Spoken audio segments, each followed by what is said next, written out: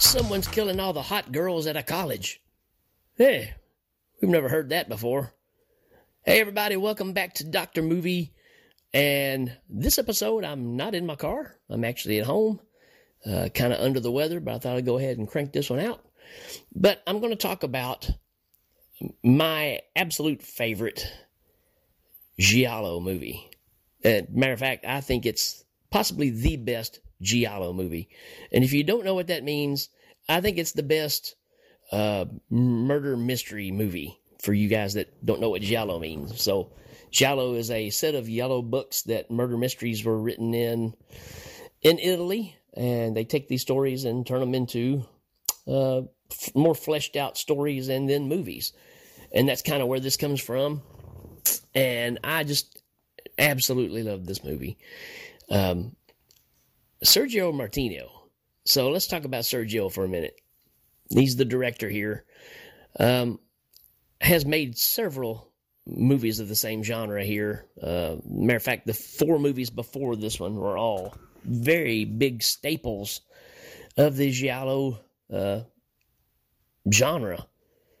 And this one, I think, is just, I don't know, even probably he said, I don't know if I can top this one. So that's kind of where he stopped.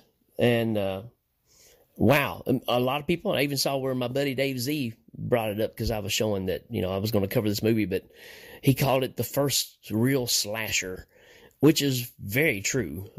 Everything else was more of a derivative of, like I said, murder mystery, right?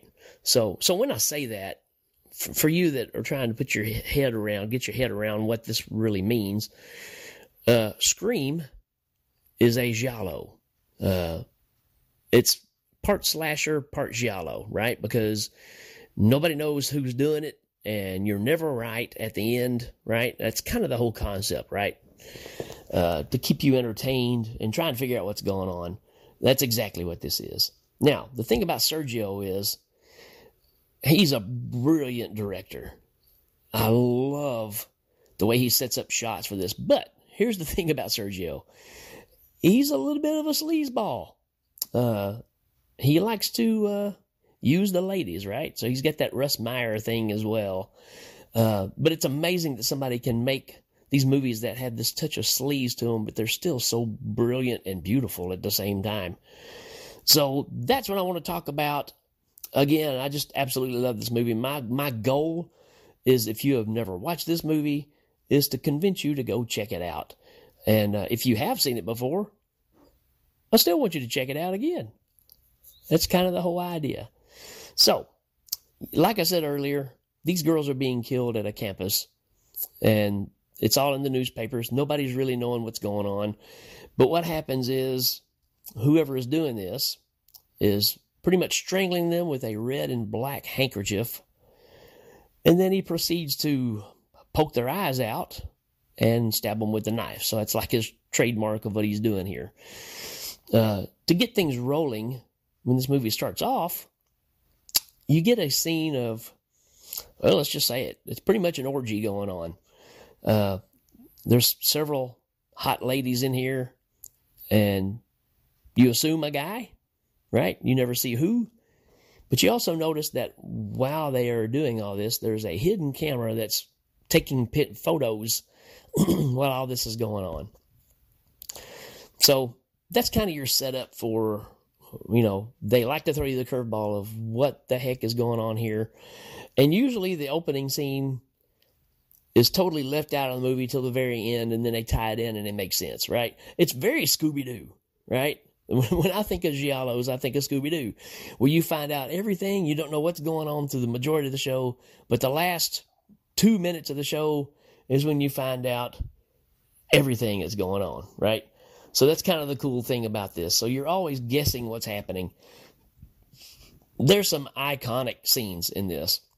Again, it's one thing to watch this and enjoy the movie. It's another thing to sit back and just think about these shots that he's put together, because they're not easy shots. There's some shots from inside a car and stuff that only somebody with, a real vision can put this stuff together. And It's pretty miraculous. And again, the ladies in this movie, excuse me, are they're smoking hot. I mean, they're all beautiful ladies in this movie, and you've got Susie Kendall in here, who's kind of, I don't want to say royalty, but she was known for being in an Argento film early on. Matter of fact, his first Giallo, she was in it. Or no, it was the second one. So, anyways, one of those. I have to relook on that. I think it's the second one. But so she was well known at the time for being in Argento stuff. The rest, not really known for a lot. Maybe some skin flicks for some of them. They're not afraid to show what they got, and that happens a lot in this movie. But what's going on is they're all classmates together. They're all hanging out, and somebody starts knocking off some of their friends. And one girl that's, I guess you'd say, the most popular of the group, gets a phone call from the killer saying that she was going to die and she was next. So she gets all freaked out, and her friends all load up, and they go out to her uncle's house out in the country. Now, the uncle is kind of a sleazeball as well. So they're living in town with their uncle, but the uncle owns this property out in the country. So the girls all load up, go out there to try to get away from everything until everything cools down. The beautiful thing about this movie is it can be anybody, and that's what's so brilliant about this. Not an unusual tact, right? This happens quite a bit, but they really do a good job of making you question everybody. From the there's a professor, there's the uncle, there's some dude driving around in a car, there's a couple of dudes on some motorcycles, there's the guy that's the vending guy that's a sleazeball that's hanging out in front of the college selling stuff. It could be any of these people. Could be a girl. Could be anybody. And again, that's the beauty of this film. The whole setup towards the end is just absolutely brilliant. I can't say enough about the other kill scenes in this. They're all brilliant, well shot. And like Dave Z said, this is the first slasher flick where it's a masked person hunting people down. So even down to the classic Giallo wearing the black gloves, so you can't tell by the hands of who it is. So there's a lot of factors that tie into this that make this just awesome. But like I said, kill scenes are fantastic. Maybe a little dated now because it is 1973. But still, I could see where this kind of shook things up for sure. And the reason this is called Torso, which is, a brutal name, right? It kind of stands out in your head of, I don't know, that sounds pretty rough. Again, as simplistic as the story is, there's some super suspense in this movie. Is it a scary movie? I don't know if I would classify it as really scary at all. For somebody that's not a horror watcher, it might be. But it is a straight-up suspense movie where you're trying to figure out what's going on. And it's got buttloads of suspense. It all comes down to the killer finds out where they're staying out in the country. And they're out there all alone. And this town's like backwards. All the guys that come out there, when the girls show up and they're loading up a tractor and hauling all their stuff up, I mean, they're all just, going gaga over all the ladies there. It's like they've never seen them before because, they do show some of the local ladies there and, they're bigger than the dudes, so they've never seen anything like these hot college chicks, right? And the thing is they know they're hot too. So that kind of plays into it as well. But while they're up here, Susie Kendall, which I guess you could say is the main character, she's obviously a bit nicer than the rest. She keeps her nose a little cleaner than the rest. And then you got the girl that I said got the threat. And then you got two other girls that are a lesbian couple, right? Which was, again, 73. Don't know if you really saw that much in movies back then. Could be wrong. But they really pan it off as no big deal, which I thought was pretty cool, you know.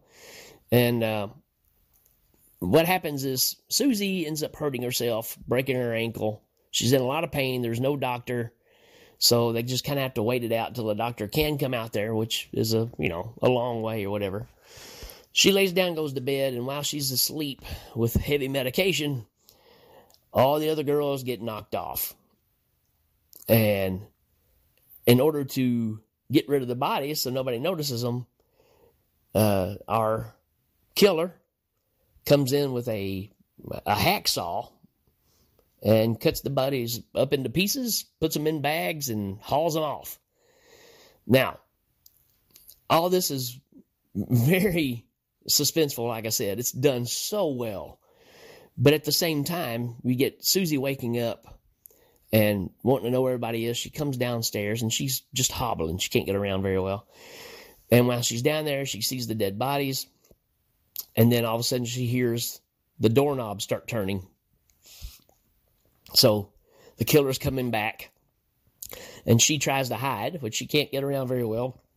So this is all paced so incredibly well. She's hiding, but the problem is where she's hiding, she can see everything that's going on. So you kind of get this thing of her watching, our killer slice and dice here with a hacksaw. And it's one of those things where, can she look away? She don't need to watch what she's seeing, but she can't help but watch either. I guess because it's just so unbelievable. And I'm not going to go much further than that because there's some other twists and turns that happen here. And like I said, you get a reveal of what the backstory is, why this is all happening.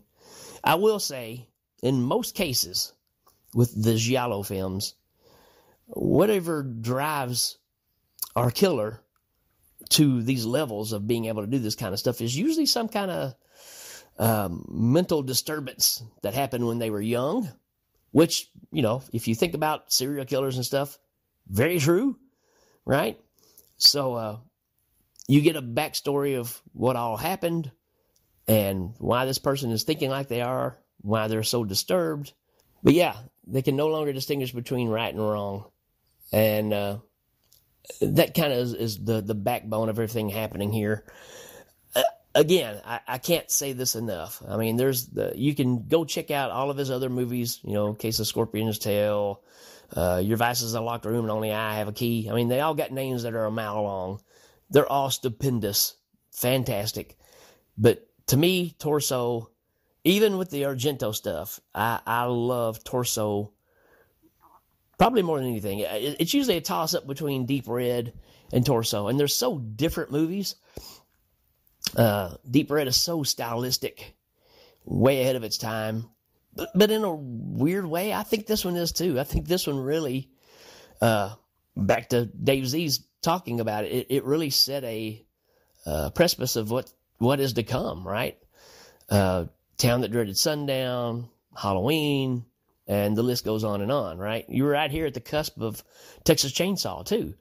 So, not Texas Chainsaw 2, but Texas Chainsaw Massacre. So, this movie is important. Now, I will say at the same time, before you get too excited, they are an acquired taste because they are Italian. You'll get some overdubs that are not fantastic. There's nothing worse than trying to watch a movie and they're trying to make dialogue in English to make sense to, our civilization when they don't talk the same way. So there's lines that probably don't make the same sense, but that's all right. They're trying to make it acceptable. And but you're always going to get overdubbed because you got a lot of Italian actors in this that have very heavy accents or can't even speak English. So you get some overdubs like that. But bang for the buck, again, I can't recommend this movie enough. It is so solid, so great, that I just recommend it to everybody that's a horror fan of any kind. So there you go. That's my recommendation. I hope you enjoy it. Hope you check it out. Go look it up. It's not on Tubi. I'll give you that. It's not on there. You kind of have to search for this one. But it is well worth the search. All right, folks. That's it for me. We will see you next time right here on Dr. Movie. Check you later.